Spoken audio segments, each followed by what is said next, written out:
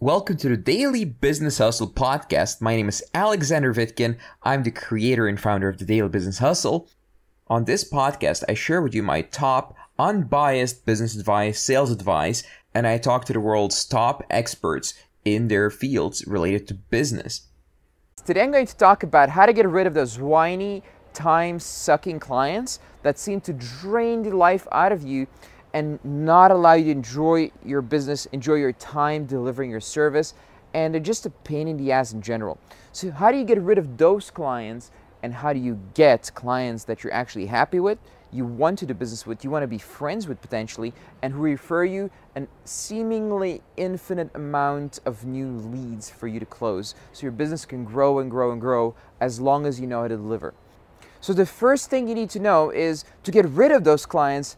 Of course, you need to have a steady stream of new clients. The more confident you are that tomorrow or next week or next 2 weeks, 3 weeks, you can get 2, 3, 4, or even 10 new clients, the less likely you are to accept a deal where the client has such a control over you that they can be a pain in the ass.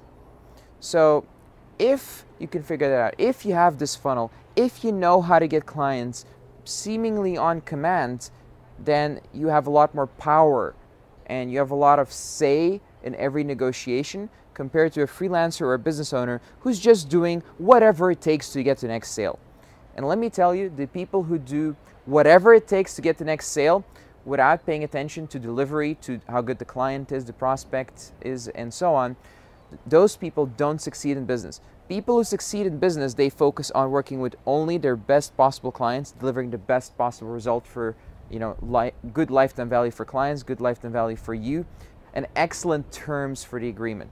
And if you focus on the latter, if you focus on building all that instead of just like, oh, I need the next paycheck, then you can build a successful business. So let's say it's already too late and you already have clients that are a pain in the ass to deal with. What do you do to actually get rid of them without having them, sue you or get you into trouble?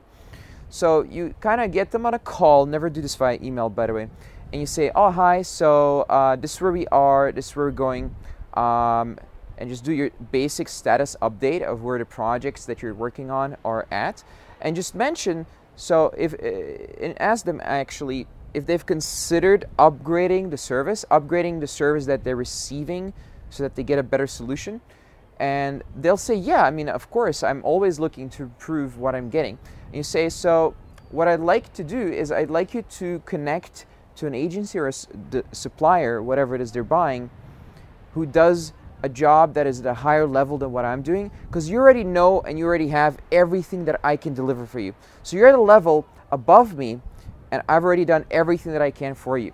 See, so you're kind of telling them that you're not good enough to work with them anymore, and that way it's very hard for them to take offense. It's very hard for them to say, well, I don't want to work with you either. They're not going to say that because you said it in a way where you're kind of telling them, you need to upgrade to a better service provider. And if you then give them that service provider, if you refer them to a friend who actually wants to work with them, which happens all the time, by the way, then they'll be even happier. Now, let's say they want their money back and they're totally not happy about the project so far. That is a totally different matter. If that is the case, then you need to go back and look at the contract, verbal or written, and see what has been agreed in terms of refunds and how the project, payments go. Now, I'll tell you one thing, if the client paid you through a service like PayPal or anything like that, the odds of getting a refund are pretty significant. Whereas if they paid you via wire transfer or cash, for example, or some other less high-tech way, the odds of getting a refund are much, much, much lower. So just keep that in mind when you're receiving client payments. All right, this was our show for today. Please subscribe, rate, and review this podcast if you like it. I'll see you next time. If you'd like to find out more about me, visit vitkin.net. That's VITKIN.net. Thank you for listening to this show, and see you next time.